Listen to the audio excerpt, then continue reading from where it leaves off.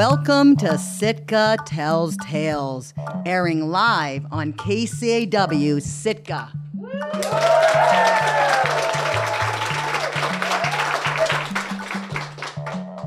I'm your host, Ellen Frankenstein. The theme tonight is Jumping Ship. Stories of change, of course. We are so excited. This is our first live event in 2 years. We have an actual audience, limited, but in person, and they're breathing. And we're broadcasting from the Beak in the Cable House building at the same time. We're going to share 6 true stories told live. We'll be hearing tales of jumping homes, being stuck, changing directions, and taking leaps. Tellers for this episode of Sitka Tells Tales are Connie Sipe, Ben Kinzer, Lena Kapp, Jay Stillwell, Freya Shistra, and Aaron Fulton. We are all so appreciative of everyone who has made this evening possible. Special thanks to Old Harbor Books for helping sell tickets and supporting the event, to the Beak and Raven Radio, our crew, and the tellers of true tales. Our first storyteller is Connie Sipe. She is going to start us off with a story that takes a playful interpretation of our theme and what it means to lose control when you can't jump ship. Semi-retired from the Center for Community, Connie is still managing the public transit grants. She's been an Alaska resident since 1975, Sitka since 2000, and she loves to travel, usually. Welcome, Connie. Thanks, Ellen, and all of you. You know, Jumping Ship is really a great title to start out with, because there's sometimes you think you should have jumped ship. You waited too long to jump ship, then you can't jump ship, and then you hope you can jump ship. So in February of 2020, I had a ticket to fly to Auckland, New Zealand to meet 4 former Alaskan friends and some friends of theirs and a circle of 12 of us, and we were going to leave Auckland, New Zealand on a cruise. A repositioning cruise, and I'm only going to say good things about them, so I will say it was the Holland America Maasdam, a repositioning cruise, which usually means a little bit less entertainment, a lot of scientific folks on marine science. It was, good stuff, mostly older people, very few teenagers or children.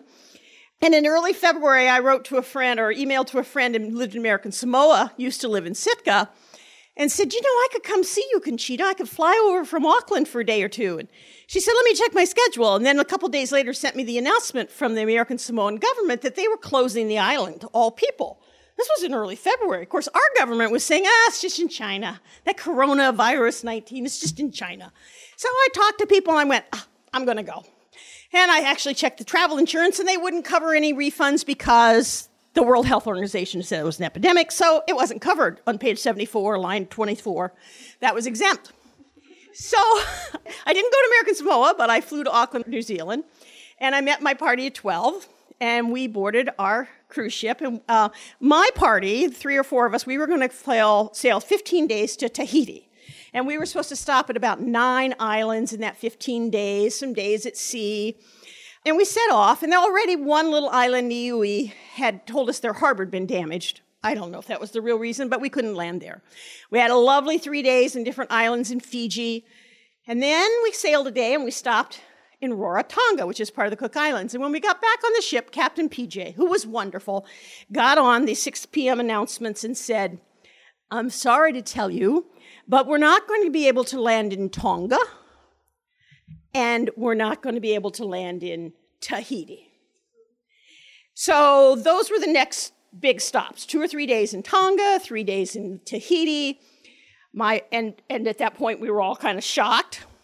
And he said that the Rarotonga and Cook Island government had agreed that anybody who could get a plane off Cook Island in the next day and a half could stay on the ship and come on shore just when it was time to go to the airport.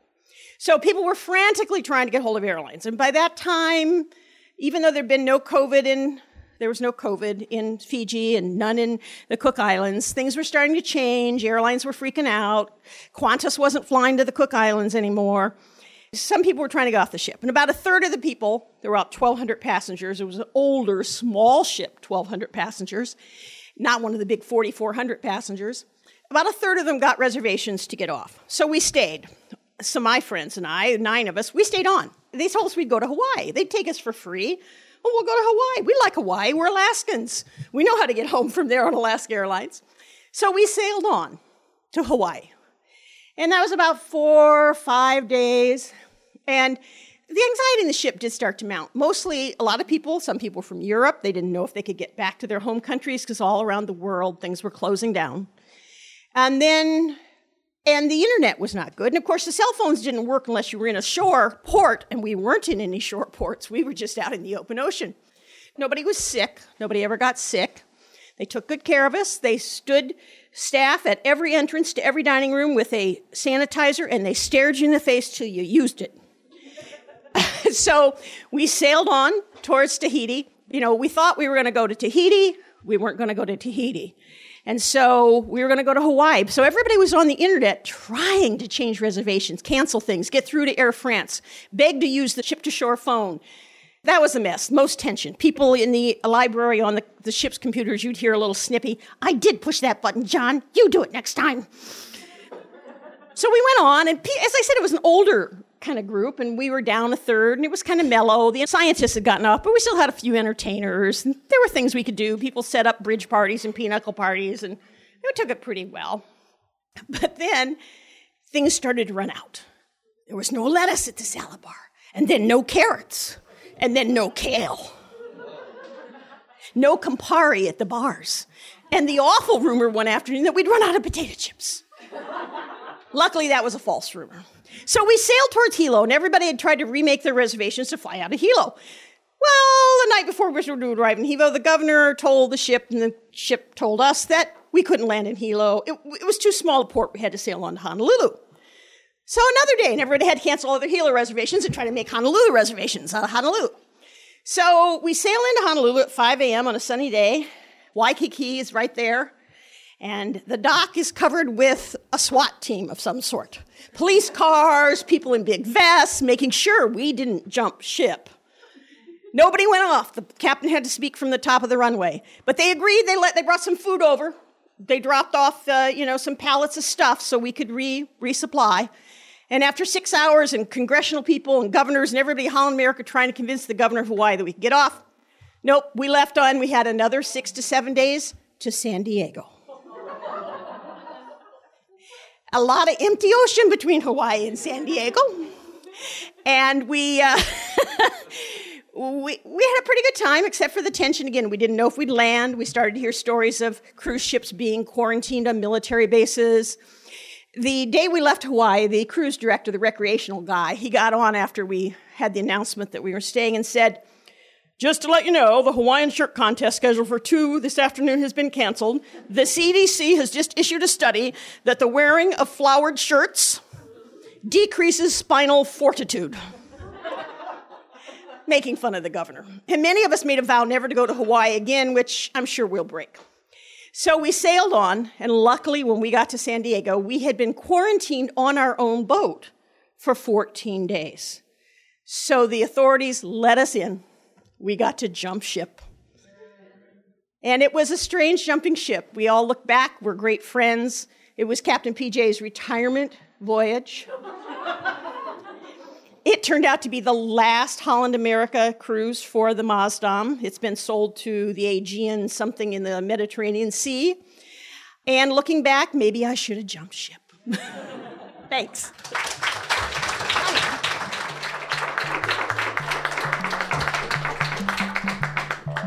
Thank you, Connie. Let's do one more clap for Connie. Real people listening to real stories, and you are tuned in to Sitka Tells Tales. We'll take this off. Broadcasting from the Beak, live here on KCAW. Our next storyteller is Ben Kinzer. Wow, it's so cool not to be on Zoom. I can see that you are taller than I am.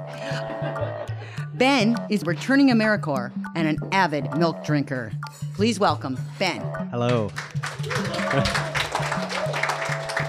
Thank you so much. I moved to Sitka about a year and a half ago now with my partner Emma as the new incoming wave of AmeriCorps during the pandemic. And since then, I have stayed in not one, not two, but 6 different places because Sitka's housing situation is so ridiculous, as I'm sure many of you know. The shortest I ever stayed in a place was 2 whole days, and the longest I've ever stayed in a place was 5 months. So Emma and I searched and searched for places to stay, and we ended up going with the SJ dorms. When we got there, we had to quarantine because we were fresh off the plane, and we had a single little pillow about this large and a blanket to share between us for that first week. It was great. And then we had to share a kitchen with 14 other AmeriCorps, which was also great. So as you can imagine, we were just scoping out all our fresh friends to see who would be our lucky roommates to get out of the dorms as fast as possible.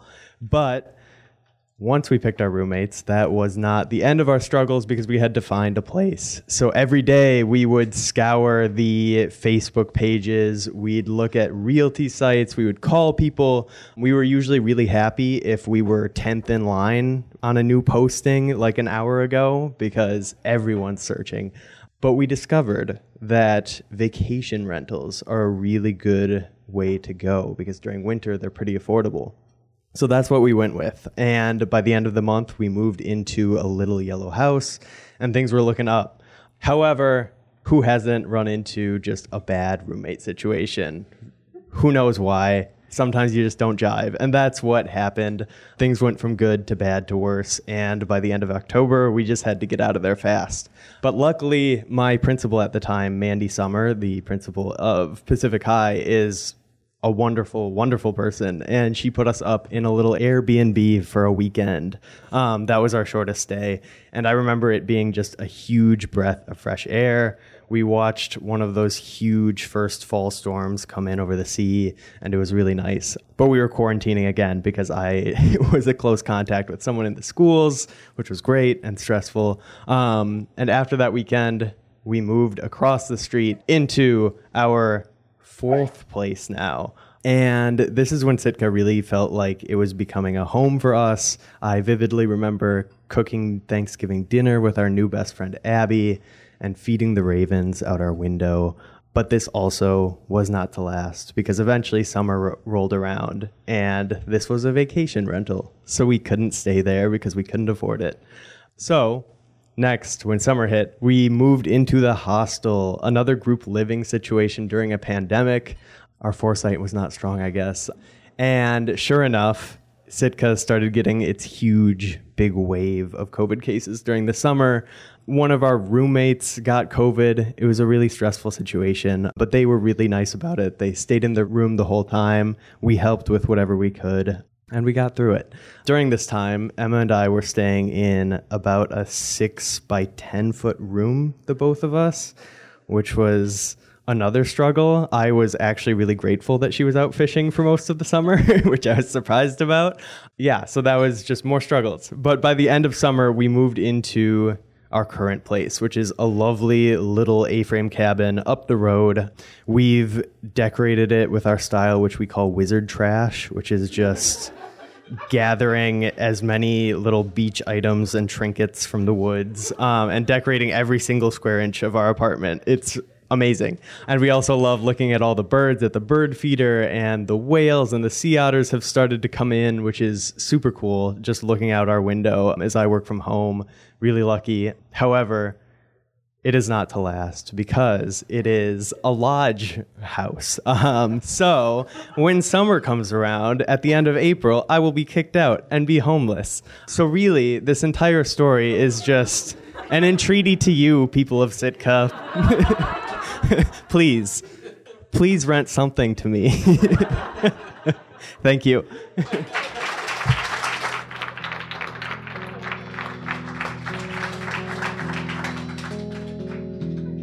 Thank you for your story, Ben. I didn't realize it would turn into a call for housing, but if anyone out there hears, I think it's good for all of us to be reminded of the times when you're not sure where you're going to find the next roof over your head or for how long.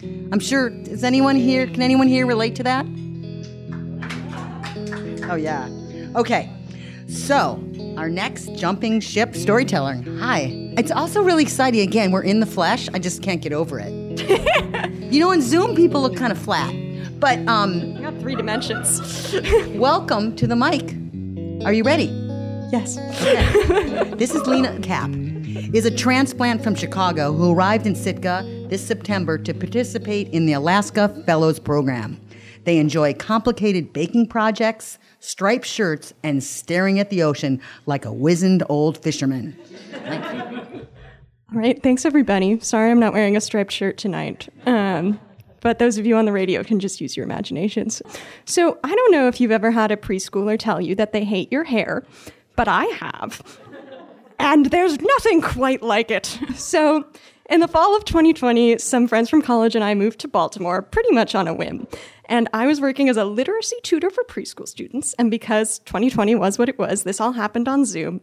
And so every day I would log on and look at all of them in their little rectangles and look at myself in my little rectangle and see the way I used to look. And I have blonde curly hair, and back then it was long, and I looked like a Disney princess, and the kids loved it. But I did not. And I started to feel a little stirring of weirdness about this. And in order to cope with the fact that I was on Zoom all the time, I also started running. And running reminds you that you have a body. And I did not like that one bit. I just felt so weird having a corporeal form. And I was really lucky to be living with a real alphabet soup of LGBT characters that year. And very slowly and quietly and nervously, I would pull them aside one by one and be like, something is wrong. Something is terribly wrong. I don't know. Is it my hair, my hips, my clothes, my boobs? I don't know what it is, but I don't like it. And I want to do something about it, but maybe I'm just making it up. And they're like, no, you seem pretty distressed about this. Like, this seems pretty real. And I was like, okay. So I thought about it, and we talked about it, and I would just sort of stare at my ceiling sometimes. And then one day, everybody was gathered in the living room, and rather impulsively, I was like, hey guys, do you think you could help me try out some new pronouns? Do you think you could say they instead of she and them instead of her? And they were like, yeah, like, we're surprised it took you this long. I was like, wow, that was easy. Like, what else can I do? And so one night I went on a walk with my friend and roommate Ben around the Baltimore Harbor. And Ben had recently come out as trans himself and shared, I think, a lot of the thoughts and feelings and experiences that I was having at that time. And I was like, I have a lot of emotions about this, of course, but I really want to cut my hair, but I am so afraid to do that. I don't know if I'm going to like it when I do it. I don't know if it's going to look bad. And most of all, I don't know how I am going to even begin to tell my mother. Maria is a powerful Italian woman with fiery red curls, and our hair is not the same color, but for a long time, that was how people could tell we were related. They were like, these two are the same. And I was so afraid of losing that because I love my mother. I love that connection with her.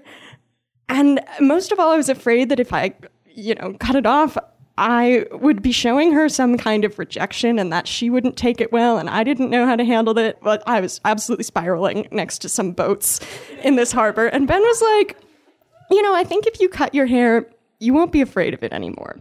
And very slowly, and then suddenly all at once, we had a plan. I bought some hair scissors at CVS, and one Saturday morning in January, he texted me, haircut at 2 p.m., and I said, yeah, let's do it. So I went down to our kitchen, I met him and our other roommate, Carlos, and they cut off all my hair. They buzzed the sides, they left me a little fluffy patch on top, and was it a good haircut by any professional standard? No. But I raced up the stairs and locked myself in the bathroom and looked in the mirror, and finally, for the first time after a haircut, I saw someone I recognized, and I felt like I had made a choice that was not a compromise. This was no halfway little bob, which is what I had been doing for a while. And everyone who saw me in person was so excited to see me. And I was so excited because they were happy to see me the way I had always wanted to see myself. And there's nothing like that feeling. And the preschoolers hated it. They were like, why? What have you done? You used to be pretty. But they got over it. So I didn't say anything about this to my mom. Nothing. And then June rolled around and I was going back home for my brother's high school graduation. And I was like, I need to warn her. So one day, like a couple days before I got on the plane back to Chicago, I texted her a photo of myself and was like, just so you can recognize me at baggage claim, I cut my hair. I really like it. Okay, thank you. And she replied, oh, I love it. That looks great on you. I was like, are you kidding me? All 6 months of panic. And so I've had this haircut for close to a year now. I have since had a professional clean it up. But I went home to Chicago for Christmas this year, and my favorite place was closed temporarily because Omicron was just raging, and I couldn't get an appointment. And so one day I asked my mom, hey, do you think you could cut my hair? And she said, yeah, of course. And she did.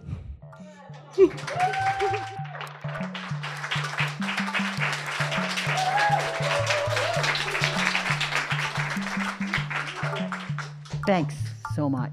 I love the humor and honesty and the vulnerability that comes out in these stories. Thanks again for listening to this live presentation of Sitka Tales Tales at the Beak and on Raven Radio. We have 3 stories left to tell. Can we hear another clap for the first 3 people?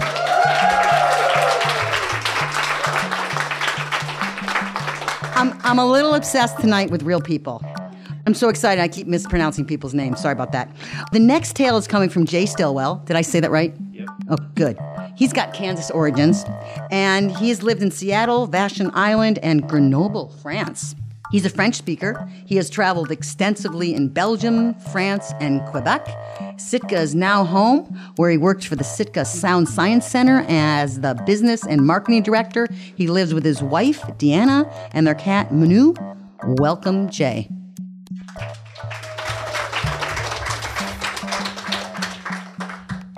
So long, Seattle. So my first great leap was from when I packed up my belongings in my Nissan truck and left Kansas for Seattle. And yes, Toto, I was no longer in Kansas. After 6 weeks on the road, exploring back roads and small towns along the way, I arrived. Seattle was new. It was a mecca for all things that somebody from the slacker generation enjoyed. Flannel shirts, torn jeans. And if you know Seattle, it was events at the Kingdome. Seattle, for somebody like me who was trying to get distance from my birthplace, was a mecca. It was a place where I belonged. I was 25, no money, i.e., no responsibilities, and a sense of freedom that was priceless. 25 years later, guess what? I had more responsibilities, and that sense of freedom had diminished. I had founded a publishing company and ran that for 15 years, but it felt like a burden. You know, I no longer was excited about to get up each day and go to work and try to change the publishing world. And Seattle, too, had changed rapidly.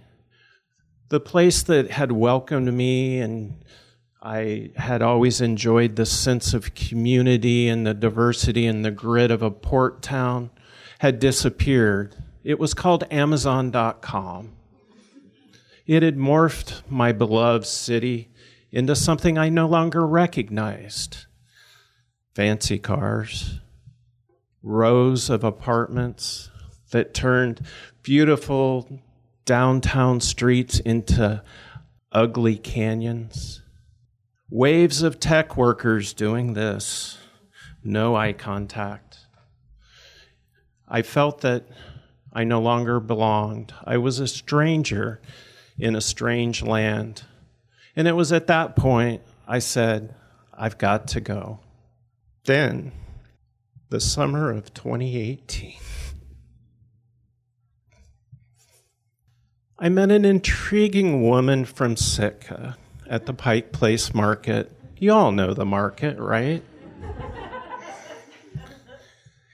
And we started chatting about this beautiful place and this unique community in Southeast Alaska that had a variety of artisans and fishermen and scientists. And it just happened to be on an island.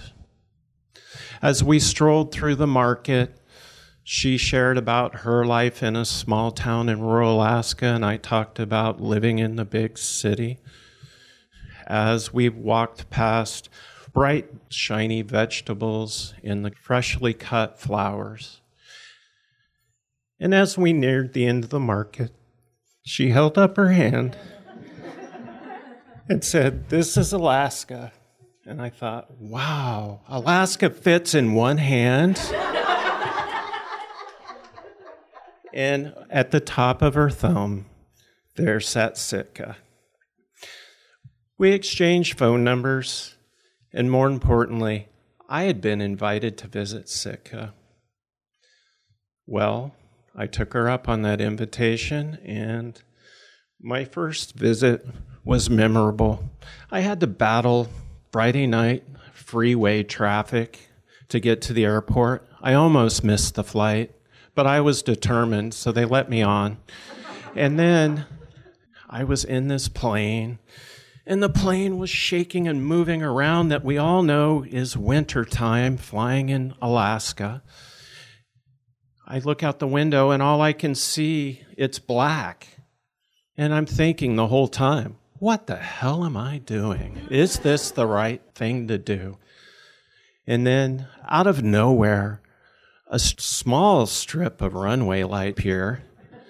And after a series of bumps, it landed. And as we're taxiing to the single gate at Sitka Airport, I felt something I hadn't felt in a long time. I was home.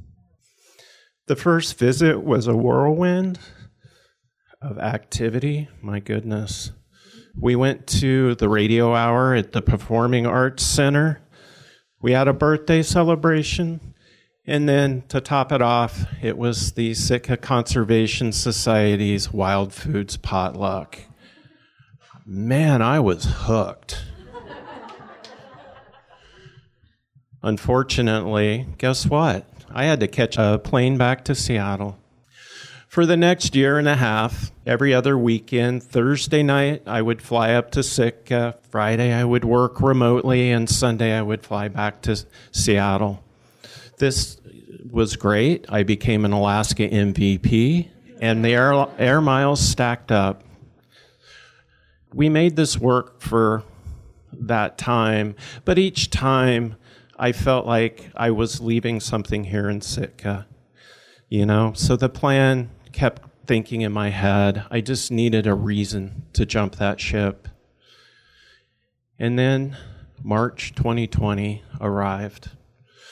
Many of us will remember as that's the date that COVID was shutting businesses down and people were getting sick. The company I was working for in Seattle said we could all be remote. And I bet you can guess where I thought remote was. I planted my flag in Sitka. And then I moved on to continue with preparing to make that great leap and that change in course because I had decided that this was where I wanted to be. So I convinced my boss that I needed to move on from Seattle, and that's what I did. I can say this, jumping ship is not always easy, and knowing all the details I've never had, but I do know that being able to do this has been the greatest thing that's happened to me. So I will leave it with this. In my office, I have a sign that said, "I followed my heart, and it led me to Sitka." Thank you.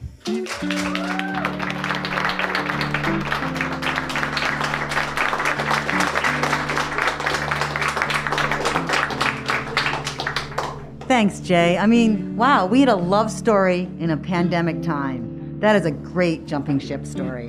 If you're just tuning in, I'm your host, Ellen Frankenstein, and you're listening to Sitka Tells Tales on Raven Radio. And I have Freya here. And Freya recently moved to Sitka this past summer, and you might know her from her job at the Old Harbor Books.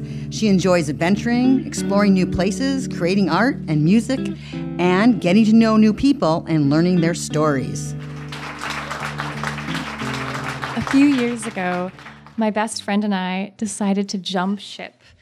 We both had gone traveling a little bit before in our lives, and I'd done like a study abroad, but we'd never gone on a big adventure before.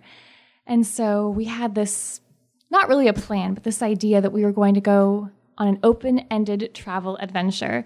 And we were going to go to Thailand and going to go to Nepal because my father's from Nepal, and I'd never had the chance to meet my family from over there, and I wanted to get to know them. So we decided to start in Thailand, and we didn't really have a plan. We just kind of thought, we're going to go and see what happens. So our idea was we would stay in hostels for short periods of time, like a couple days only. And every time we were in a new hostel, we'd meet all these interesting, exciting, weird people. We'd hang out with them for a couple of days, and then we'd never see them again. And we kind of went on like this for a while. We traveled throughout Thailand, we got to Nepal, and I got to meet my family, and it was really interesting. But one thing that we noticed was we kept running into all these weird experiences. Like at one point, I got a really bad toe infection, and I was forced to take medication against my will.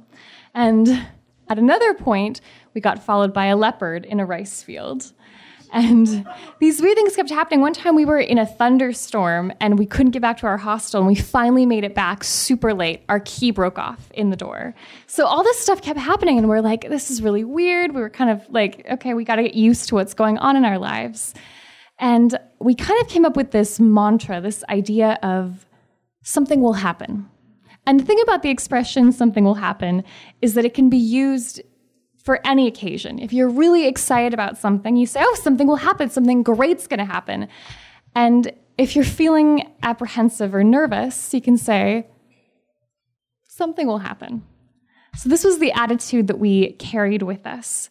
And we definitely had some interesting experiences along the way. And when we got to Nepal, we decided to do a yoga teacher training program because we both love doing yoga and we wanted to expand our skills. So we applied for this program. We didn't do very much research beforehand, and so when we got to the program, we didn't realize it was a deprivation-based yoga program. And deprivation-based yoga programs kind of are based off the fact that if you give up your earthly possessions, you'll attain enlightenment or nirvana, things like that, which is a really great premise, but we hadn't really prepared for that. And so we weren't really ready for, the lack of heat, lack of food, and most importantly, the lack of coffee that we had not prepared for. So we get to this yoga studio, and we were trying to get really involved in our practice and really enjoy the experience, but it was kind of a weird program. We were forced to use these neti pots every morning, and it got to the point where I started getting like nosebleeds. We were really uncomfortable. We were really struggling. And we thought, well, we don't want to waste their time, and we're not really as committed as we should be. So maybe we'll leave, we'll back out early, and we'll let them know. But unfortunately, it was up in the hills of Nepal, and it was away from civilization, and it was inside of a gated community. So we had to ask permission to leave, and they made us pay to leave, which was pretty rough. So we jumped ship from the yoga teacher training program. And we thought, what are we going to do now with our lives? And then we got a message from a man that we met twice in a hostel in Thailand. And he said, hey, I'm going to South Africa. Would you two be interested in coming with me? And when a strange man that you barely know asks you to go to the other side of the world with him, you have to do the most responsible, conscientious thing, which is definitely say yes. So we went to South Africa with a man that we barely knew. It actually turned out to be a really great experience. We traveled all over. We had all these interesting experiences. I climbed to the top of Table Mountain. I injured my leg really badly. It was great. Then we went to Indonesia, and we kept traveling, and we were having just such a great time, but we were starting to run out of money. The money we'd saved up was slowly dwindling away. And so we decided to apply for Australian work visas because we'd heard that that was really easy to get. And it's true, getting an Australian work visa is fairly simple. But what people will not tell you is that once you get to Australia, it's extremely hard to find a sustainable job. So we got to Australia, and we were working as housekeepers in a hostel in a small town on the Gold Coast that was filled with bats everywhere. It was really interesting. We got jobs working at a freelance mini golf course company that was run by one man and one man only, and he was incredibly sweet. He was like a father figure to us. We got jobs as au pairs. We did all kinds of weird things, and we made it work for a while, and eventually, we decided to come home and take a break from our travels. But I think if there is a moral to this story, it's that you're going to jump ship a lot in your life. I'm only 25 years old, and I feel like I've jumped ship so much already. And when I was younger, I used to be kind of nervous about how things were going to turn out. I was always worrying about what the future would be like. And I try to look at life with this attitude now that every new obstacle is just a new adventure. It's a new chance to grow and experience life. And when I get really stressed out, I take on the attitude of, I take a deep breath, I close my eyes, and I say, something will happen. Thank you.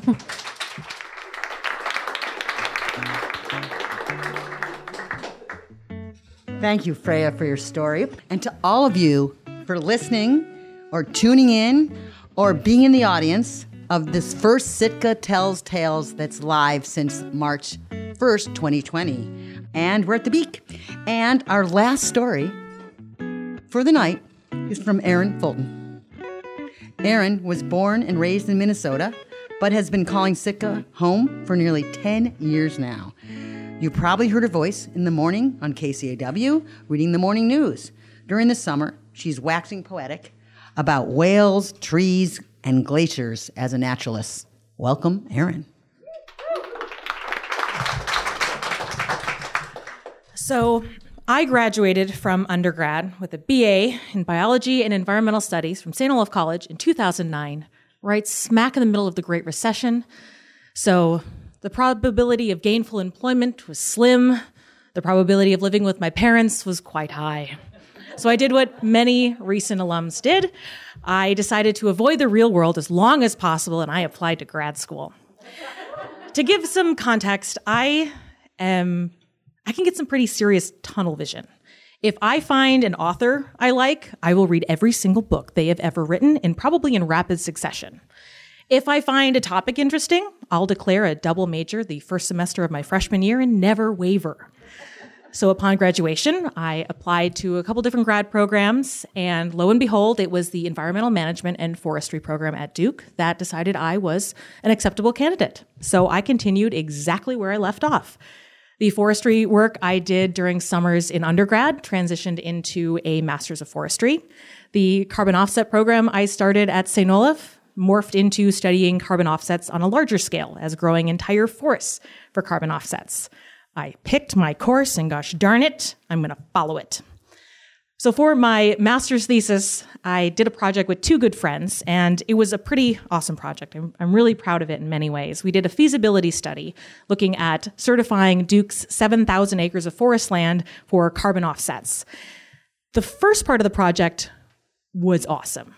It was months of tramping through the North Carolina forests, trying to avoid briars and poison ivy and ticks while hugging so many trees and finding a bunch of cool plants to identify and lots of creepy crawlies. It was grueling, but it was wonderful. The second half of the project was enlightening. It was that first glimpse of the harsh light of day at the end of the tunnel I was barreling down. That second part of the program was taking all of the heights and diameters of the trees we measured and typing it into a spreadsheet of doom that we then put through a database full of really complex and convoluted equations to eventually come out the other side that says this is the sequestered carbon value. If anyone has ever worked with unwieldy access databases, you know the level of hell I was living in at the time. It is something that if you miss a single comma or end parenthesis, not only will the equation not work, the program will crash, and so will your computer. And then you get to start all over again. For all the time we had spent out in the forest, just reveling in the wonders of that ecosystem, I was now spending that much time and more looking at those same trees as numbers on a spreadsheet. The project did go well. We were really proud of it. The end management suggestions we had for Duke Forest ended up being taken by Duke University, which is pretty awesome. But the end of the project meant that I was now staring at graduation. And the light at the end of that tunnel started to look a lot like an oncoming train.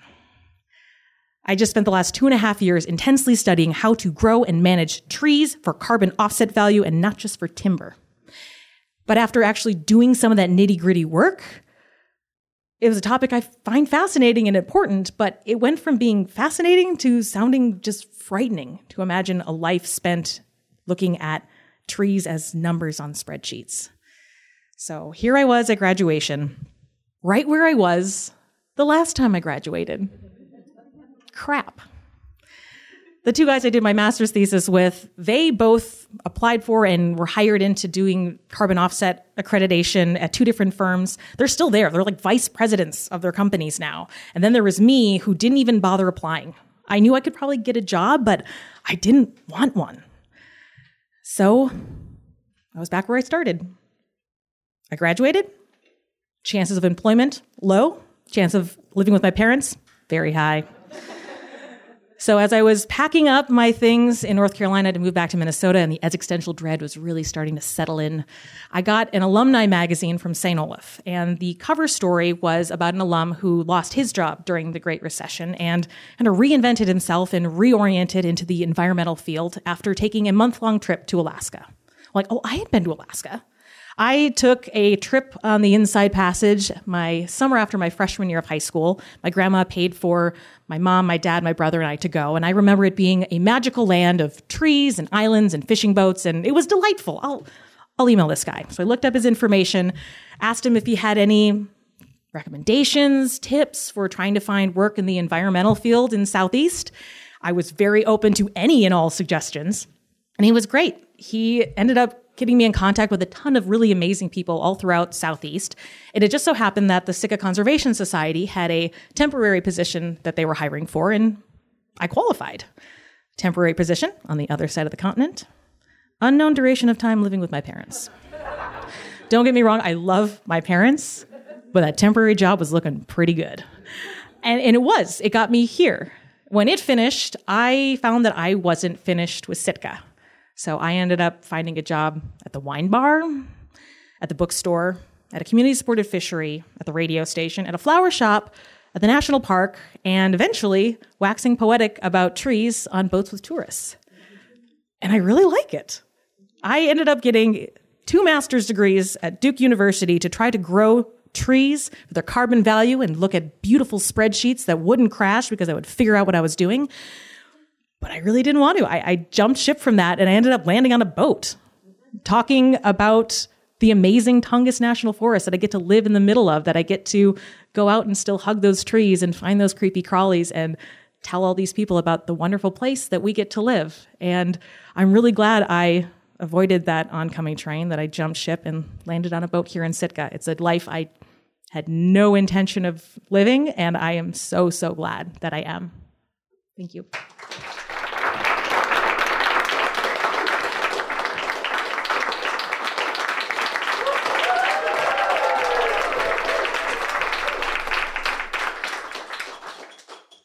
Awesome. Thank you, all our storytellers, Aaron, Connie, Ben, Lena, Jay, and Freya, for bringing Sitka Tales to life in person and on the radio. How's our live audience feeling about being here? Do you think we should go back to doing this on Zoom? No! I really want to thank The Beak. I want to thank the Sitka Soup and the Daily Sitka Sentinel for getting the news out. I want to thank our lovely timer, Shannon, our volunteer photographer, Caitlin, to Ryan who's been helping out, Adam and Becky, who have been very patient with this experiment, our first time being live in person, live in the radio, and this really sweet guy named Dave Emmert, who edits our shows and makes them ready for podcast and further use in the future. We also got a little support for doing this work from Alps Credit Union and Old Harbor Books. And again, I want to appreciate everyone who's tuned in. If you have an idea for a theme, you have feedback, you want to tell a story, you want to collaborate, you want to help, please contact me, Ellen, do artchangeinc@gmail.com. You can look for Sitka Tales Tales News on Facebook and Instagram, and you can find past Sitka Tales Tales episode on the Art Change website, artchangeinc.org. They get up there eventually, and you can find us on podcasts.